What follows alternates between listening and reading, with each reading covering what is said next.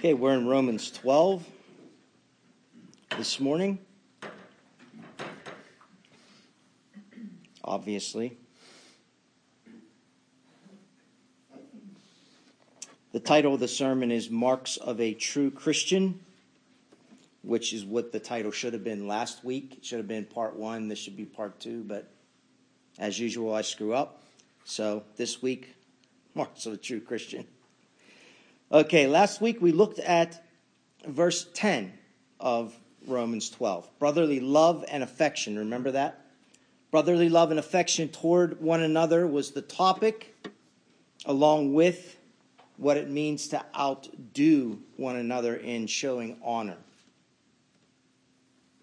This morning, we begin with verse 11 onward. We'll get to the first part of verse 12. Okay? Verse 11, do not be slothful in zeal. Be fervent in spirit. Serve the Lord. Now, some of you will have Bibles with a notation in the margin that says that this verse could be translated as fervent in the Spirit with a capital S for Spirit. Fervent in the Holy Spirit, in other words. Okay? I don't want to get into a theological dissertation here about whether or not Paul means that we're to be fervent in the Holy Spirit or fervent in our own human spirit. It's just not worth getting into, because the general consensus, and I'm talking 99% of the theologians surveyed, along with their dentists that were surveyed, they believe it's human spirit. Okay? Human spirit, small s, not the Holy Spirit. The original language and the context strongly suggest that, and we'll leave it at that. Okay? Actually, I can only find one English version that translated it with a capital S, and that was the Revised Standard Version. There could be others out there. Maybe I didn't check them. So, what can we derive from Paul's brain here with verse 11? Do not be slothful in zeal and be fervent in the Spirit. Slothful means that one is apathetic or lazy. Zeal is defined as, or could be defined as, great energy or enthusiasm in pursuit of a cause or an objective. So in other words, Paul's saying, don't be apathetic and or lazy in what should be a given. Okay? What's the given? It's serving the Lord. That's what he says here. Don't be slothful, lazy in serving the Lord. If you look at the verse again, you'll see that Paul also contrasts the word slothful with the word fervent or fervor. Okay? Fervent means deep-seated, heartfelt, intense passion about something. It's a small word, but with a very powerful punch. So to break down verse 11, at its core, okay, it means we are not to be apathetic or lazy in and or toward this Christian mission that has been entrusted to us, which is what Paul calls serving the Lord. Okay?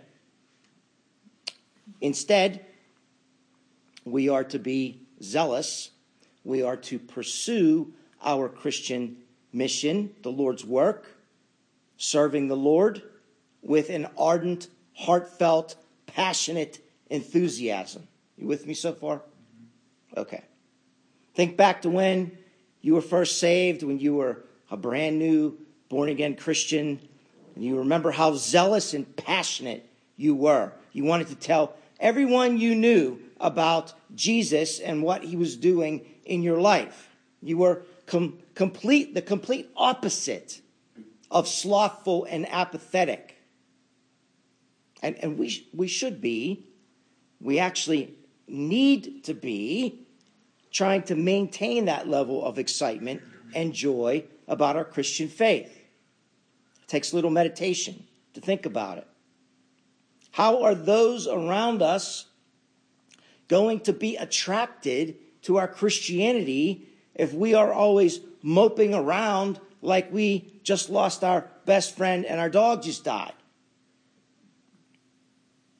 But that's what some of us do.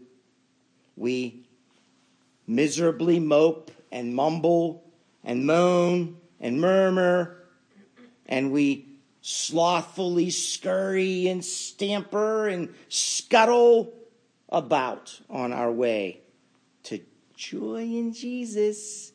Joy in Jesus. We have the good news, right? We have the good news.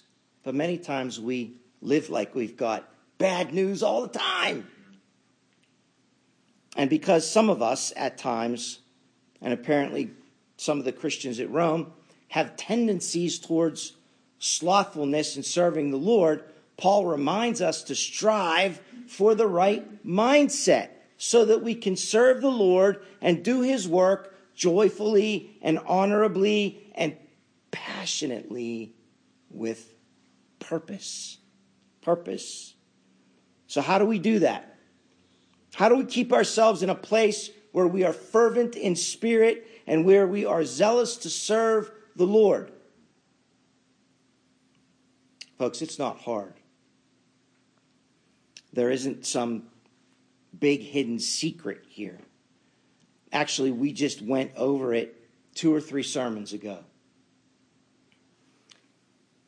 You have to be in God's Word. You have to be in fellowship. And you have to be in prayer. And you set time aside each day. I'll rephrase that. You set time aside each morning to begin your day in prayer. You maintain this level of fervor and purpose in serving the Lord throughout the day because you began that way. Prayer and the Word. And if you don't do those very simple things, I can guarantee you God won't even be on your radar. You must. You absolutely must be in the Scriptures.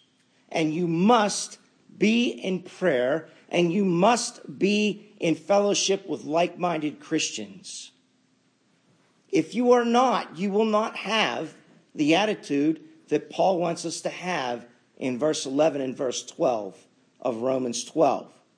Everything in the Christian life, and I mean everything, goes back to those 3 things. I want to say just one more thing about this before we move on. If you want to avoid being slothful in zeal, and if you want to be fervent in your spirit in regard to serving the Lord, then your Bible study and your prayer life must be your highest priority. I know I just said the same thing 5 different ways, but I did that on purpose because I want you to see how incredibly important it is. You must renew your mind and commune with your God before you start your day. If you don't, the world, the flesh, and the devil will indeed succeed in robbing you of your zeal and your fervor for the work of the Lord on that particular day that you skip your time with God before you start your day. These are the marks, folks, of a true Christian. This is what true Christians do. The Lord, I don't pretend to be a mouthpiece for God, but I could tell you, based upon what I've seen in Scripture, be a mouthpiece that way. The Lord does not want to hear about how tired you are and how you need that extra 20 minutes of sleep. You absolutely have to have it. When Jesus was praying at Gethsemane and his soul was consumed with sorrow to the point of death, he came back to Peter and James and John, and he found them sleeping instead of doing what he told them to do, which was to watch and pray. And he said to Peter, "Can't you even keep watch and pray for 1 hour?" That's Mark 14:32 through 41.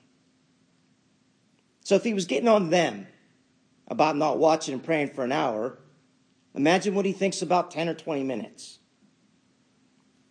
If you need that extra 20 minutes of sleep, this is complicated, folks. You might want to write it down. Then go to bed 20 minutes earlier.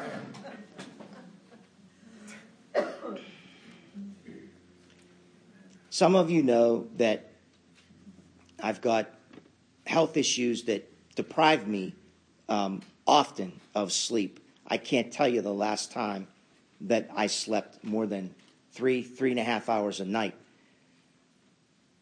I can assure you one thing, based upon my 17 years of dealing with this. The human body is an amazing thing. It adapts and it overcomes. Okay? I promise you that if you get up 20 minutes earlier, it won't be long before you're okay and your body's okay with getting up 20 minutes earlier each day. The body adapts. Okay. Let's move on. Verse 12. We're just going to look at the rejoice in hope part of the verse. Okay? Our first question here should be, what are we rejoicing in hope for, Paul? Remember who, what, when, where, why, and how. What are we hoping in? What do you want us to hope in, Paul? Well, we should be rejoicing in hope for what awaits us as Christians, which is either Christ's return and the realization of our redemption, or our death and the realization of our redemption. One more time. We should hope in what awaits us as Christians, which is either Christ's return and the realization of our redemption, or our death and the realization of our redemption. In other words, we are to be joyful because of the reality of our salvation. If that's all you have in life, it should be enough. Your salvation. Bottom line, we rejoice and we hope in the fact that we who are in Christ have redemption through his blood, the forgiveness of sins, according to the riches of his grace. Ephesians 1, verse 7. We are to be rejoicing in hope because of our access. Our access to God the Father through his Son Jesus Christ by way of his Holy Spirit. Right? Those of you, and I almost thank God every day that I don't have to do it anymore. Those of you who ride the trolley or the bus to work, you pay a certain amount of money to get what they call it a Connect card now, that allows you access to ride for a certain period of time. Jesus purchased your Connect card with his shed blood on Calvary's cross so that you can have unlimited access to the Father. for all eternity. And you don't have to purchase a pass to the Father each month like you do with the trolley or the bus. Jesus provided a one-time purchase whereby you get access to the Father by the forgiveness of your sins because Jesus became sin for you on the cross. That is the hope that you're to rejoice in.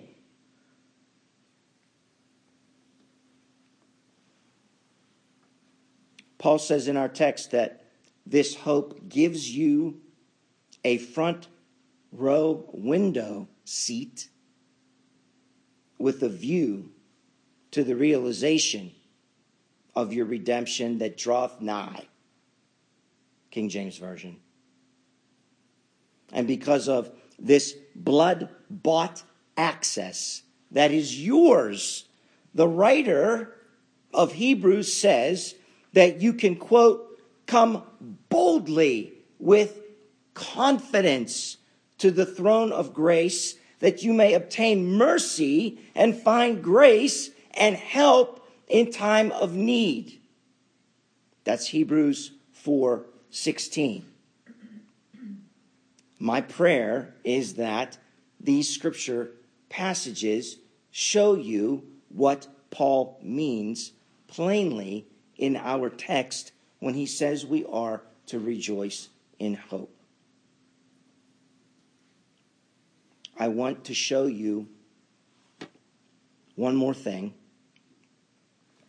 that I am absolutely certain Pastor Steve will elaborate on when he teaches through Hebrews on Wednesday nights. If you would, please turn in your Bibles to Hebrews 10.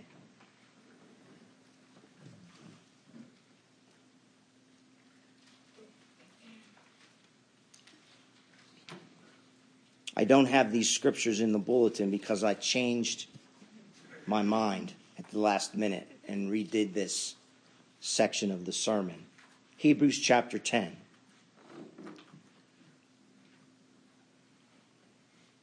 Beginning in verse 12. Now this is a lengthy passage, but it beautifully, as you will see in a moment, captures what I want to convey to you as we close this sermon down. Verse 12. But when Christ had offered for all time a single sacrifice for sins. Now stop there for a minute. I hope you know me well enough by now to know that when I repeat things over and over again in several sermons or in a sermon series, I'm typically doing it for a reason. Many of the times it's just because I want you to learn it because repetition is the mother of all learning. But some of the time it's because I know that there are people who are listening on Zoom or listening through sermon audio who really need to hear this thing repeated again. And sometimes it's with a prayer to the end being salvation. And so I'm going to say something I said a few weeks ago. When Christ had offered for all time a single sacrifice for sins, there in Hebrews chapter 10, verse 12, I want to make it clear that in the Catholic Church, a Catholic priest, while saying Mass, and you can look this up in the Catholic Catechism, believes with the consecration prayer, or the prayer of consecration in the Mass, believes that they are re-sacrificing Christ on the altar in the Mass. That's why they call it an altar, because an altar implies sacrifice, right? We don't have an altar because we don't sacrifice anything other than ourselves for the Lord. And so Jesus, the writer of Hebrews says, is the sacrifice offered for all time, i.e. it never needs to be done again on an altar in a mass by a priest. A single sacrifice for sins, meaning there is no other sacrifice but Jesus. There's no other way to heaven but by Jesus' sacrifice. He sat down at the right hand of God. That means it's finished. He wouldn't have sat down if it wasn't finished. Verse 13, waiting from that time until his enemies should be made a footstool for his feet, for by a single offering, he offered himself, by a single offering, he has perfected for all time those who are being sanctified. Who did he die for? Those that are being sanctified. Now drop down to verse 17, if you would. Then the writer adds, I will remember their sins and their lawless deeds no more. Where there is forgiveness of these, there is no longer any offering for sin.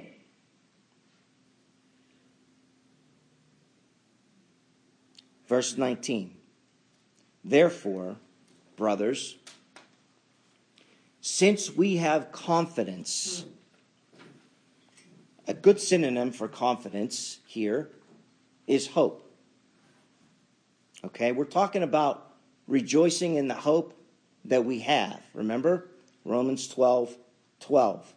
Therefore, brothers, since we have confidence to enter the holy places by the blood of Jesus, by the new and living way that he opened for us through the curtain, that is, through his flesh. You got the veil in the temple, right?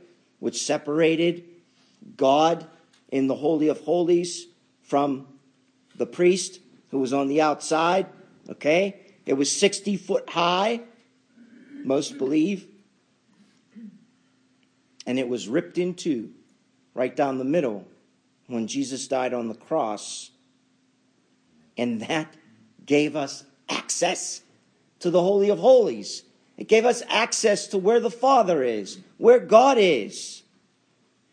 And since, verse 21, since we have a great priest, that's Jesus, not a Catholic priest re-sacrificing Christ on an altar, but we have a great priest, high priest, who is Christ, who rules over, he's a priest over,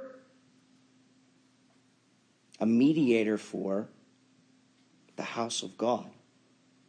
Verse 22, let us draw near with a true heart in full assurance of faith. There's that hope again. Full assurance of faith, with our hearts sprinkled clean from an evil conscience and our bodies washed with pure water. Let us hold fast the confession of our hope without wavering, for he who promised is faithful. He promised that our salvation would come to fruition fully and completely when he returns, and he is faithful, and he will return. Verse 24, and let us consider how to stir one another to love and good works. There's that fervently serving the Lord thing, okay? There's the fellowship with other Christians thing. Remember I said, get in the Word, get in prayer, be in fellowship with other Christians. You got to stir one another up.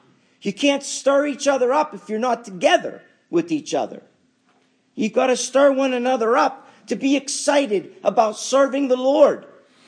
Why do we want to serve the Lord? Well, because he sacrificed his life.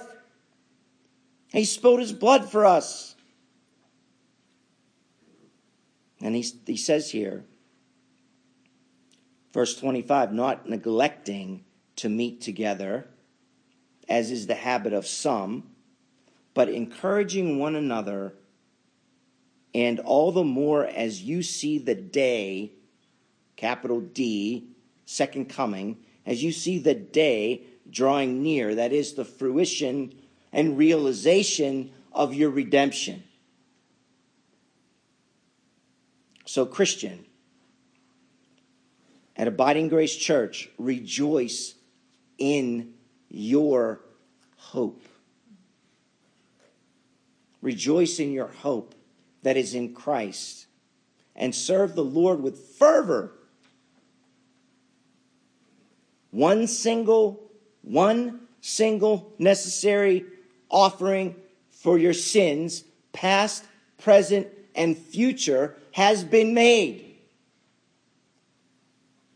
We just read that God doesn't even remember our sins anymore, anthropomorphically. They don't matter to God anymore, because as far as he is concerned, you are redeemed, past tense,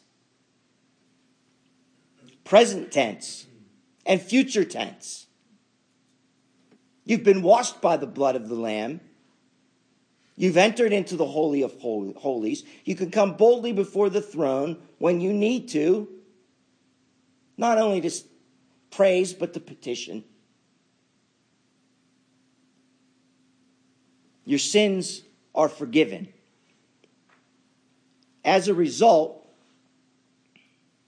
we get to draw near to God every morning, or noon and afternoon and evening. We get to draw near to God with a true heart, in full assurance of faith, with a clean conscience.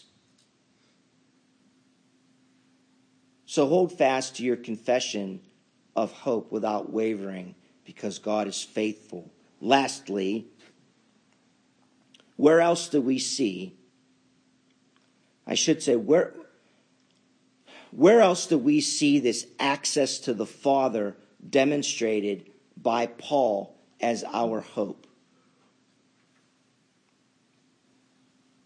One place is Romans 5.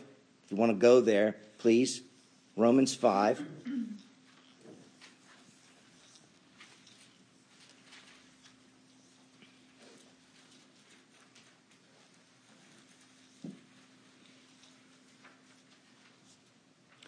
Beginning in verse 1.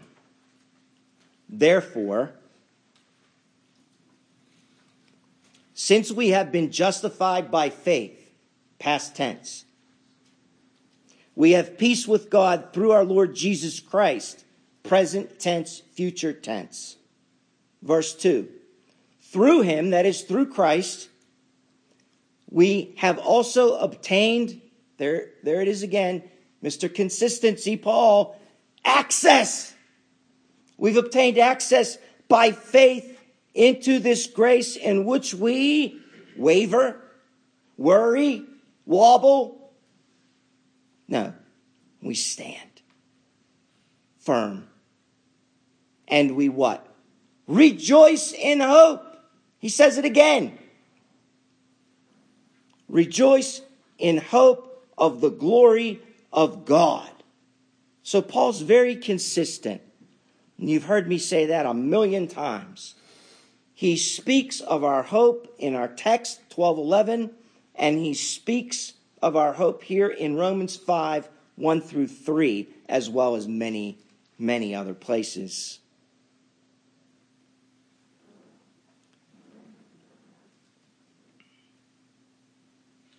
You have no hope and no peace with the Father if your sins are still held against you. But through our Lord Jesus Christ, through his death, burial, and resurrection, We have hope. We stand in it. Paul says, by grace through faith. By grace through faith. Now, please listen carefully. I personally don't believe that we can properly or fully rejoice in our hope, which is what Paul says we should do in our text. I don't believe we can even begin, folks, to fully understand or appreciate our hope unless we don't first understand how we came to that hope in the first place. Now you might be thinking, Mike, you just spent 30 minutes explaining our hope to us. What in the world can you possibly mean when you say how we came into our hope in the first place? What I mean is this: the grace and faith that Paul speaks of over and over and over again in Romans and in his other epistles cannot be fully understood or fully appreciated unless we first understand that we had absolutely nothing to do with it.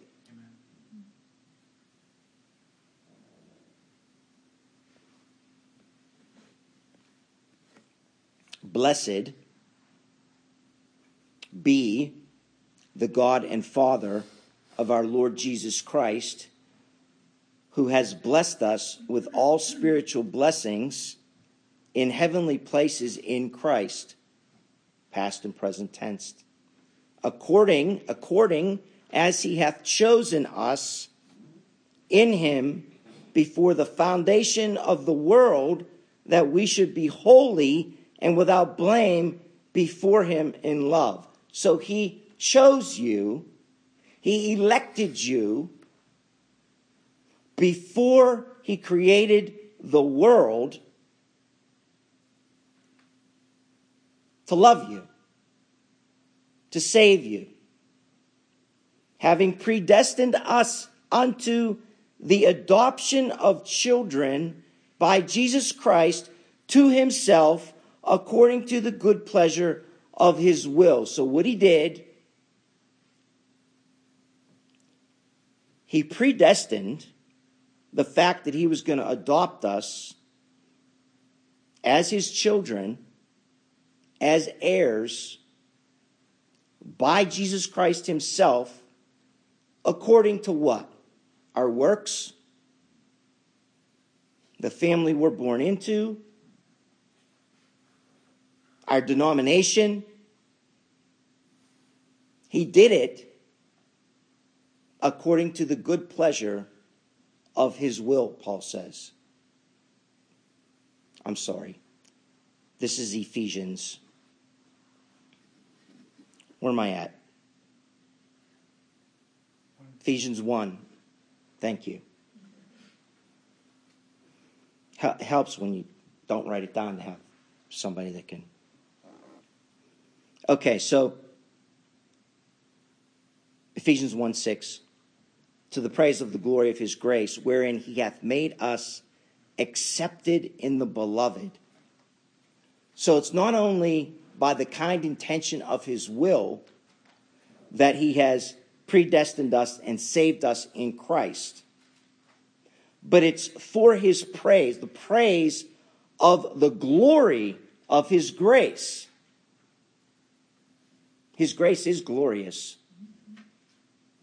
And he is to be praised for that glorious grace, wherein he has made us accepted in the beloved, in whom we have redemption through his blood, the forgiveness of sins, according to the riches of his grace, wherein he hath abounded toward us in all wisdom and prudence, having made known unto us the mystery of his will, according to his good pleasure, which he hath purposed in himself. So he had this plan from before he created the world to bring forth this mystery.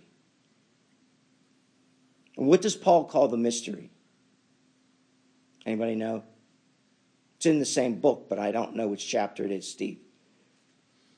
Steve or Steve? Christ in you, the hope of glory. No, I'm sorry. I lost my train of thought. What was the question I asked? What was the mystery? Oh, the mystery, according to Paul, is the gospel message.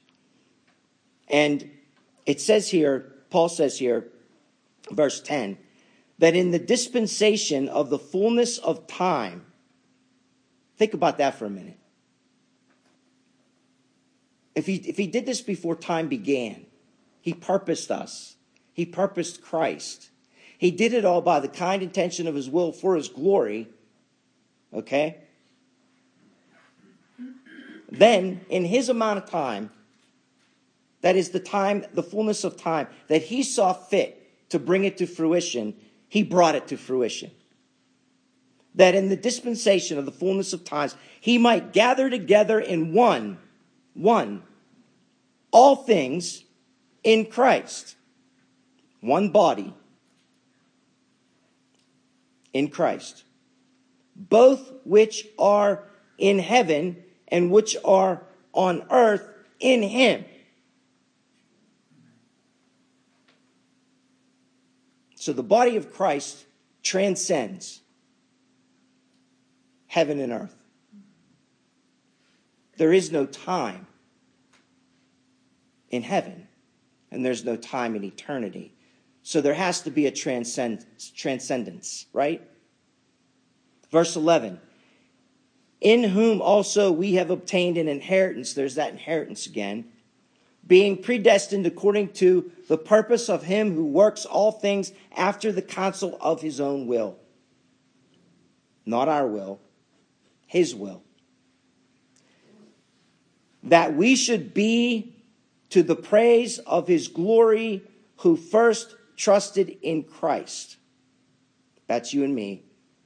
In whom you also trusted after you heard the word of truth, the gospel of your salvation, in whom also after that you believed, you were sealed with the Holy Spirit of promise, which is the earnest of our inheritance until the redemption of the purchased possession unto the praise of his glory.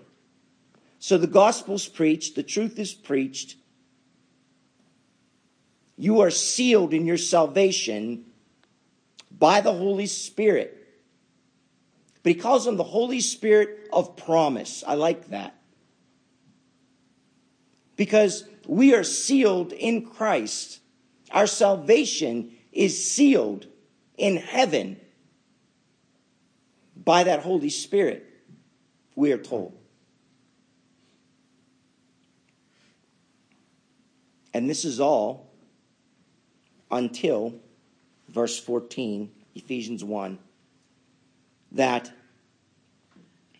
everybody who's going to be redeemed is redeemed. What does it say? It's Revelation 6. The martyrs under the altar in Revelation 6 are crying out to God, "How long, O Lord, until you avenge our blood?" And he says, "A little while longer until the rest of the elect come in." So their redemption has not yet happened in this tense. It's happened in eternity, okay, before the foundation of the world. But it's about to happen. They're about to be murdered for the gospel, just like you guys. I mean, not you guys, Revelation 6. Okay? So, you with me? Okay. Somebody shake their head, yes. Okay. So, my whole point is this. We had nothing to do with it. We had nothing to do with it. Even the faith that we have to believe in this redemption is a gift from God. Not only that, but he sustains our salvation, our redemption, our faith. He's the author and finisher of our faith. And he that began a good work in us will be faithful to complete it, right? So, since no one can snatch us out of his hand, that's a tremendous hope, folks. It's a hope that we should rejoice in. This is Romans 12, 11, and 12. Okay? There's nothing about our reality in Christ, the reality of our redemption, the reality of our relationship with God, and the reality of our inheritance. There's nothing about it that should cause us to be slothful. Everything about it should cause us to be fervent in the Lord's work, and it should cause us to rejoice in hope, the hope of the culmination of our salvation in the Lord. Let's pray.